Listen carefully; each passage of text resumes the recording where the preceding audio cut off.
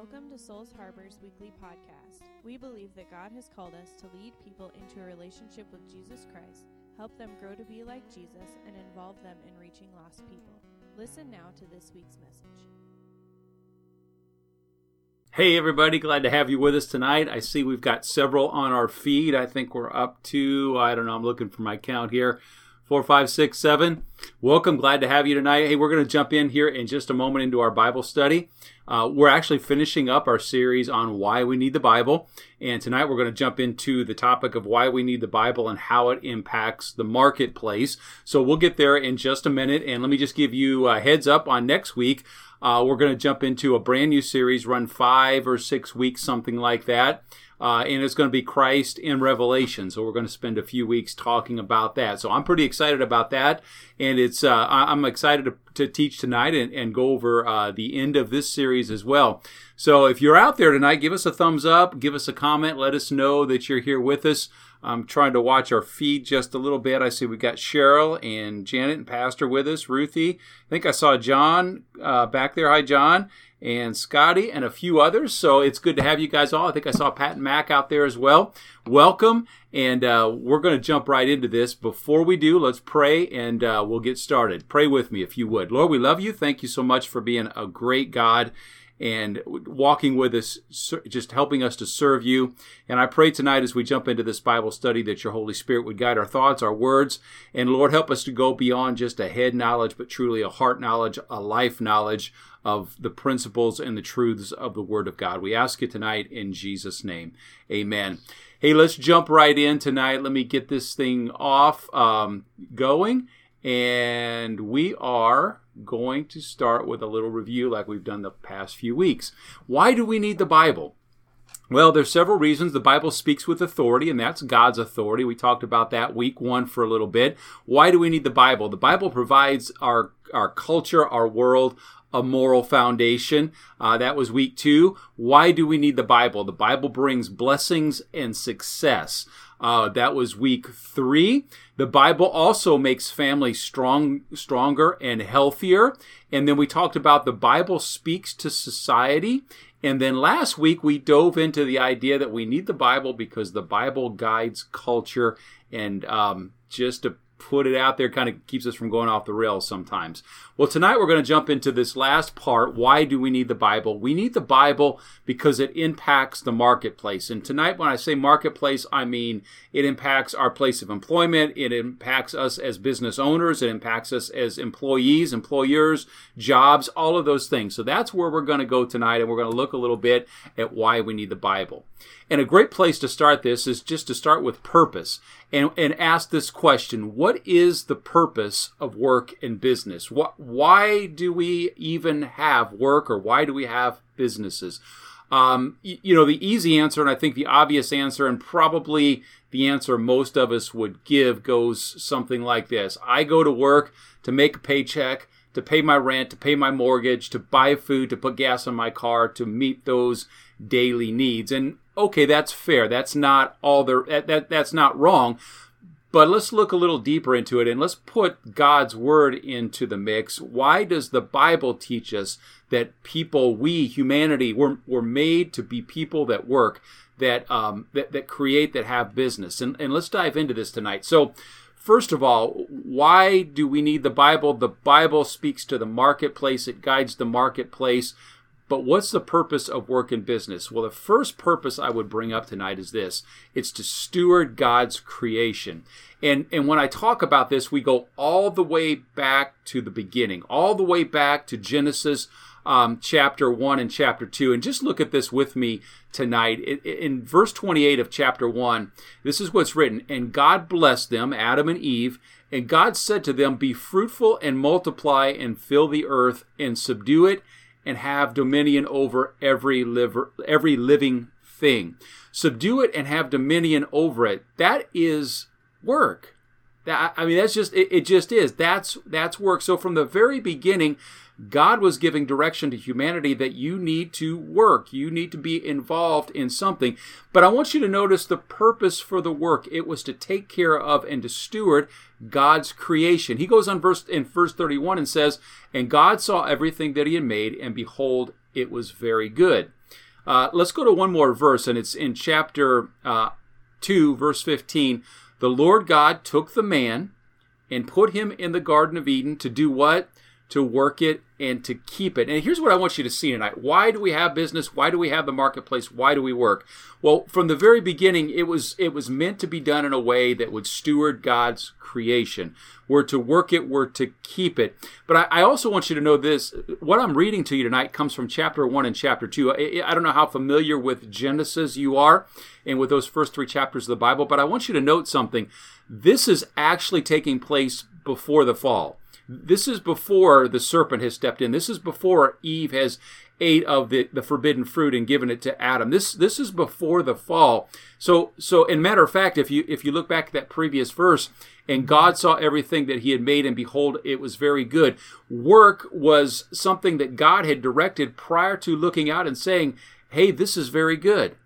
So I want you to see this tonight. Work and employment and business and the marketplace is not a bad thing, not an evil thing. It was actually a part of the original creation.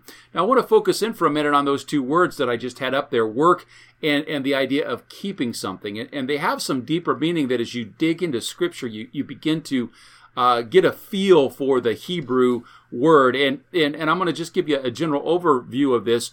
The idea of work, the work that gets translated or interpreted in our modern English Bibles as work, is the idea of purposeful existence or overseeing something, overseeing God's creation. And it gets used throughout the Old Testament, throughout the Bible, in the context of tilling the soil. I mean, that's something we would obviously kind of think of as work. Manual labor, but it also gets used in another sense. It gets used in the sense of service to another person. So when God says we're to work, not only are we to work in caring for his creation, physically, manual labor, but also when we serve other people, that also is work in caring for his creation. And it even actually sometimes gets put in the context of worship. So work is meant to be not something that, I got to get up and go to a job today, but work is something that God put in the very nature and the very core of each and every one of us. You know, one of the things I've seen many times over the years, well, maybe not many times, but a handful of times, one of the hardest things for a person to do, and one of the hardest things to get over, is when we hit a place in our life where we don't have the opportunity to work, or we don't have the ability or the capacity to work. I've watched this in men especially, because I think our very being is just so caught up in our employment and what we do for a living. It's part of who we are, that if a man loses that capacity or that ability, they find themselves struggling with depression or struggling with many other issues in life, because God has so much made us that way, to work with a purpose. The second part of that is to keep, or to work and to work, or to keep. And the idea of keeping is to tend or to protect. So we're to steward. Why do we have work? What's the purpose of work? Well, the first purpose, literally from the very beginning, is to steward and care for God's creation. Now, let me ask you a question. And I hope in the short time that we have tonight, you can think this through. We've got a number of people on the feed tonight, which is awesome. And with knowing that, we've got people that are coming from all different backgrounds, all different jobs, all different careers. Some of you may work in manufacturing. Some of you may own your own business. Some may work for a small business. Some of you may be involved in retail. Some of you may be involved in just various different ways and types and methods of employment. How does this idea of stewardship being the idea of being a protector or a caregiver or a keeper of God's creation, how does that apply to your job? Okay? How does serving others, serving God's creation, apply to your job? And, maybe you've never thought about your job in that sense. Maybe you've always thought about it in the idea or the sense of, hey, it makes me a paycheck, makes me a living. And, okay, that's fine. There's nothing wrong with that. But how is what you do and the way you do it, is there some way that it's stewarding God's creation, as I've talked about tonight? I really hope you'll take a few minutes tonight as we work through this, and you'll think about that, how that could be the case. What is the purpose of work? Let's look at another piece of this, and this may surprise you, okay? Another purpose of work, another purpose of business, is to bring productivity, peace, and prosperity to fallen society. You say, Pastor Bray, I don't know that I get that. I'm not sure how I see how you're getting there. Well, let's go back to the book of Jeremiah. We're going to go back to the Old Testament, to one of the Old Testament prophets. Jeremiah prophesied at a time when Judah was slowly being carried moment by moment, piece by piece, trip by trip into slavery. They were being carried into captivity by the Babylonians because of their breaking of the covenant, okay? And there's this moment where Jeremiah stands up, and there's a lot of places in Jeremiah where it's just depressing and sad and horrible and horrendous. But there's this place in chapter 29 where Jeremiah gives some direction to those that are either being carried captive or about to be carried captive. And I want you to look at this with me tonight. He says in verse 4 of chapter 29, "Thus says the Lord of hosts, the God of Israel, to all the exiles whom I have sent into exile from Jerusalem to Babylon." Look what he tells them. These are people being carried away as slaves. He says, "Build houses and live in them. Plant gardens and eat their produce. Take wives and have sons and daughters. Multiply there and do not decrease." He goes on then and he says this, and this is what I really want you to see tonight. These people who are going into exile, being carried into a whole different culture, a pagan culture, a culture that was just as far from the righteous culture of God's people as you could possibly be. He says this, he says, "But seek the welfare of the city of Babylon, where I have sent you into exile. And pray to the Lord on its behalf, for in its welfare you will find your welfare." Why do we have work? What's the purpose of work for the Christian? Well, absolutely, to steward God's creation, but also it's to bring blessing and benefit to a secular, a non-Christian society. You say, Pastor Bray, okay, that's great. I see that. I see where you're getting that in Jeremiah and the children of Israel who were going into exile, but how does that apply to me? Well, let's jump to the book of Hebrews, New Testament. And we get the story of Abraham and the forefathers, those that followed right after Abraham, and the forefathers of the faith. And it says this, "By faith, Abraham obeyed when he was called to go out to a place that he was to receive as his inheritance." Okay, we kind of know that story. "And he went out not knowing where he was going, for he was looking forward to the city whose designer and builder is God." And most of you familiar with that as well. And then it says this in verse 13, "Abraham and all of those that were, the forefathers of faith, these died in faith, not having received the things promised, but having seen them from afar." And here's where it gets interesting. "And having acknowledged that they were strangers and exiles on the earth." Now, here's where this goes tonight. Let me just connect this. Not only were they exiles on the earth because their home is heaven, but listen to me, Christian. We are too. We're living in this world. We're a part of this world, but this world is not our home, okay? We are destined for an eternal home with God, with Jesus. We are, in many ways, as Abraham declared himself, we too are foreigners or exiles in the world that we live. And just as God said to the children of Israel, the children of Judah going into Babylon, listen, when you get there, work well, work hard, and cause the nation, the city that you're going to live in to prosper. And I believe God says that to us. We as the people of God are also to work hard and work well and own businesses and run businesses and have families and live in this world, even though we're exiles, because we will bring prosperity to the foreign world that we find ourselves living in, and in their prosperity, we also find our prosperity. Why do we need the Bible? Because the Bible speaks to the marketplace, and the place to start is, what is the purpose of work and business? Well, it's to steward God's creation, but it's also to bring prosperity, and not just prosperity to us, but prosperity to the entire world. We are to seek the welfare of the city where we've been sent, where we're living in exile, and pray to the Lord on its behalf for its welfare, and there we will find our welfare as well. And let me ask you again, how does that apply to your business or your job?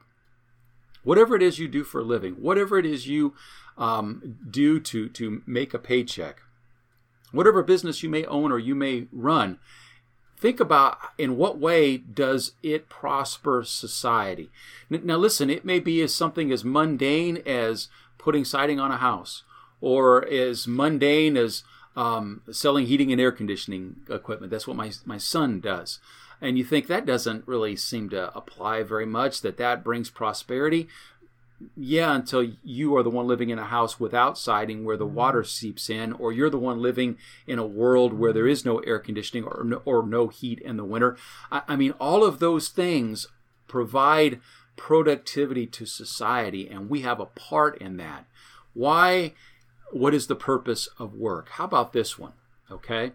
Do you know you work not to make a paycheck so you can buy a bigger house, a bigger boat, or a bigger car? Now hear me on this, okay?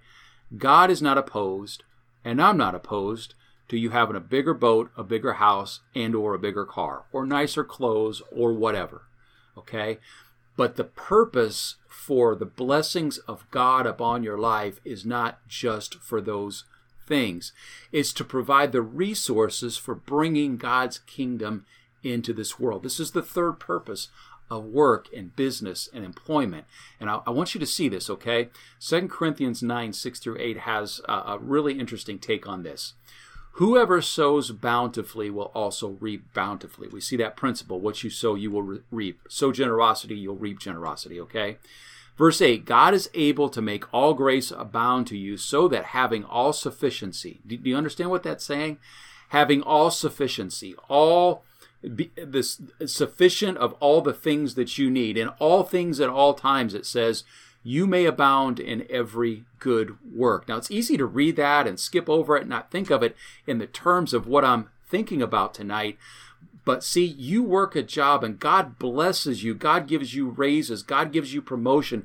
God allows you to find favor with those that you work diligently for. God opens up opportunities and doors that you don't, sometimes you look back and say, how did that opportunity even fall into my plate? It's not just to put it on our own selfish needs or our own desires, although again, God's not opposed to us being blessed in those ways, but it's to give us the resources to bring the kingdom of God into this world. It's to allow you to write that check to fund a missionary. It's to allow you to have a part of our extravagant offering to do something that will allow us to more effectively reach the lost people as a church. It's to allow you to write a check to help somebody who's struggling with poverty. It's all the many doors and opportunities God opens up to let you be generous. And we'll get even further into that here in just a little bit. Those are just a few reasons why we work, why we have business. Now let's go a little bit different direction with this tonight. Let's talk about it in this way. What does the Bible teach us and tell us about the responsibility of those of us that are in business and those of us that work? And let's go back to a scripture that we had a little bit ago. Let's go back to the stewardship idea. We're to steward God's creation. And I just want you to think this through with me for a moment, okay? Because here's a place where sometimes our direction as Christians and our direction as people of politics go different directions, because traditionally, whether it's accurate or not, those that are conservative are considered people that don't really care about the environment. They're not big on the environment. They're not worried about the environment. And those that are more liberal are always very concerned about the environment. Now, we could get into discussions of whether that's accurate or not. I personally think many times it's not, but let's look at what God's word says. The Lord God took the man and put him in the Garden of Eden to work and to keep it, to steward it, to protect it. So let me just toss this out to you, okay? We as workers, employers, owners, business people, whatever we may be, we have a responsibility to care for the environment, okay? Now, you may say, Pastor Barry, you tell me I ought to be all about global warming, or I ought to be all about energy and going natural and recycling. Well, you've got to make the decision what's real and what's not. You've got to make the decision what's truly an issue and what's a political method of dividing people. And I would say many of the things that are thrown up as catastrophes in the making oftentimes are more a political ploy than a real issue. But yet there are some things we do that can destroy the environment. And there's a balance there. But we as Christians, who many of you, and maybe not all of you, but many of you may be conservative Christians, we can't just take the attitude that, I don't really need to care about the environment because God's going to renovate this whole earth anyway. Well, that's true. He is going to renovate it someday. But until that time, we are still called to be stewards of his creation. And I think it's important that it's one of those places we have to be careful that we're Christians first, followers of the Word of God first, and conservatives or Republicans or Democrats or liberals second. We're Christians first. And we do have a responsibility to keep this creation that God made. Let's talk about responsibility. What is the responsibility of a business owner or a worker? How about this? To be generous. And maybe that's foreign to you. Maybe that's not something you've ever really considered before. But I want you to look at this passage in Proverbs 21. The desire of the sluggard kills him, or the desire of the lazy person kills them, for their hands refuse to labor. Okay, we kind of all get that. All day long he craves and craves, but the righteous gives and does not hold back. Now, I want you to think this through with me for a minute, okay? Because we oftentimes, we just don't think in these terms.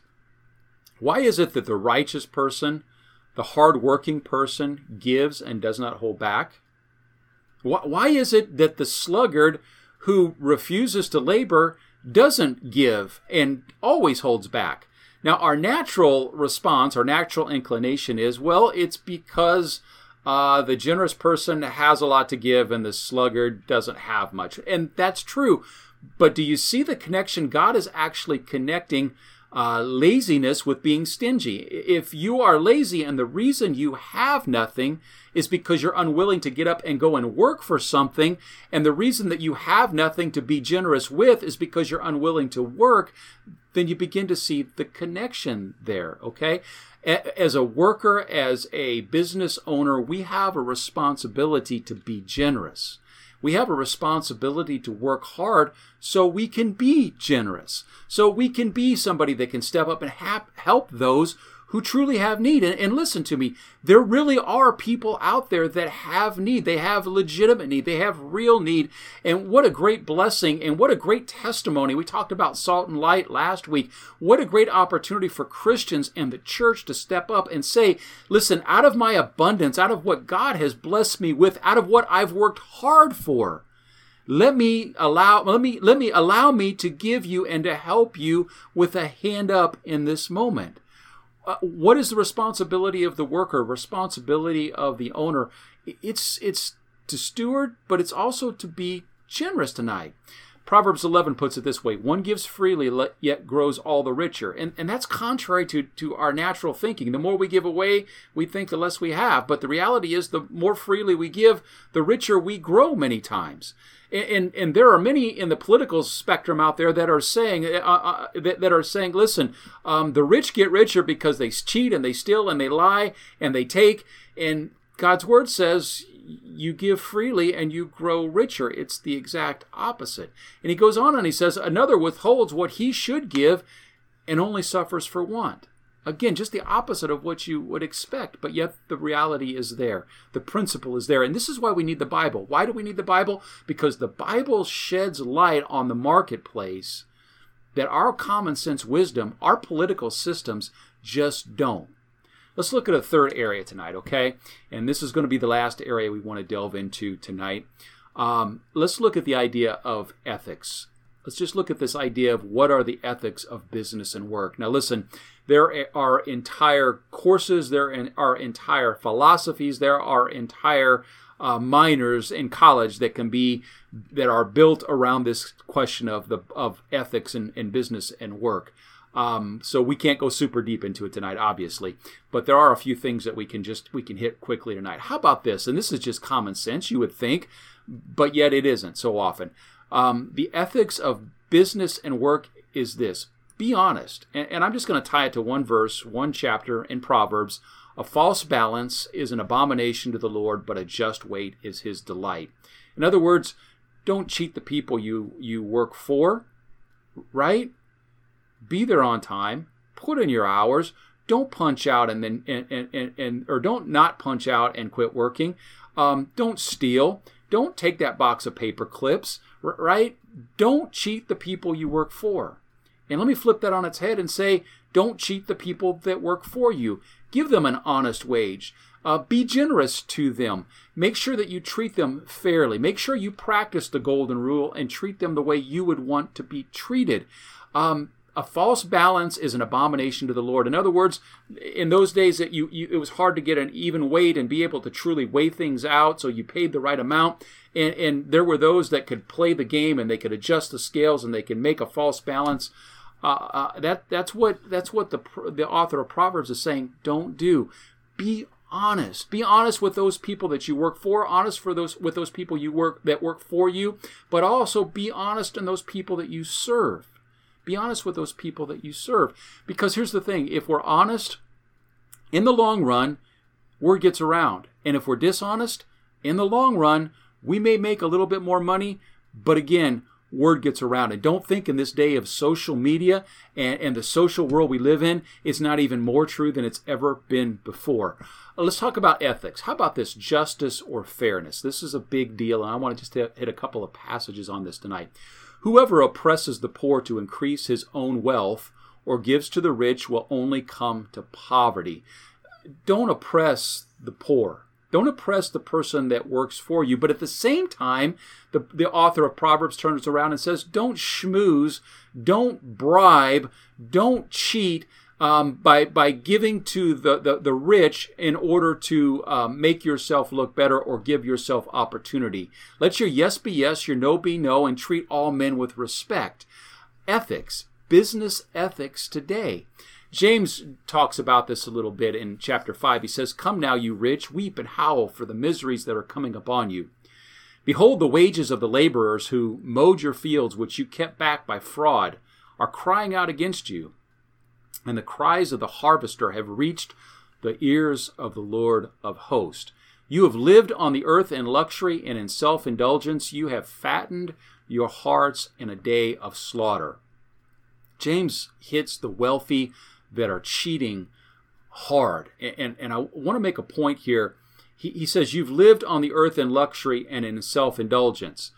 I don't know that God necessarily has an issue with luxury. You can discuss and talk about how much luxury is too much luxury and where luxury becomes a matter of self-indulgence. That's fine. But James and God's bigger issue is with the fact that they got where they got by cheating and not paying the wages of the laborer. Now I want to talk, that leads me into this tonight, and I've got just 2, 3, 4, 5 minutes here, and I want to bring this to a close. I want to talk just briefly about three topics, three words that we hear a lot being bannered around right now in this political climate that we're in: capitalism, socialism, and communism. And let me just, I don't have a lot of time to get into this tonight, but I want to talk about it briefly. Capitalism is in general the idea that America works under. And it's the idea that a man goes out and works for a wage, or a business owner goes out and runs a business, starts a business, and gets income. And capitalism is the idea that is income is his to do with as he chooses. He can be generous with it. He cannot be generous with it. He can be good with it. He cannot be good with it. He can invest it back in the business. He can go out and buy himself 16 boats or 25 big screen TVs, but that money that he made is his. And the more money he makes, it's still his. That's the idea of capitalism. It's built around the idea of freedom and liberty and personal ownership of property, and you have control of your own wealth and your own opportunities, and that's the idea of capitalism. Is there abuse in capitalism? Sometimes there can be. You will always have the owners that want to cheat, and they want to lie, and they want to steal, and they want to destroy the environment and all those things. But let me suggest to you, the idea of the free market is that those that do those things, that do cheat, they have a tendency to eventually be found out and eventually fall and fail. And yes, they may take some down with them, but ultimately what you sow, you will reap. That's the idea of capitalism. That's what's made America great.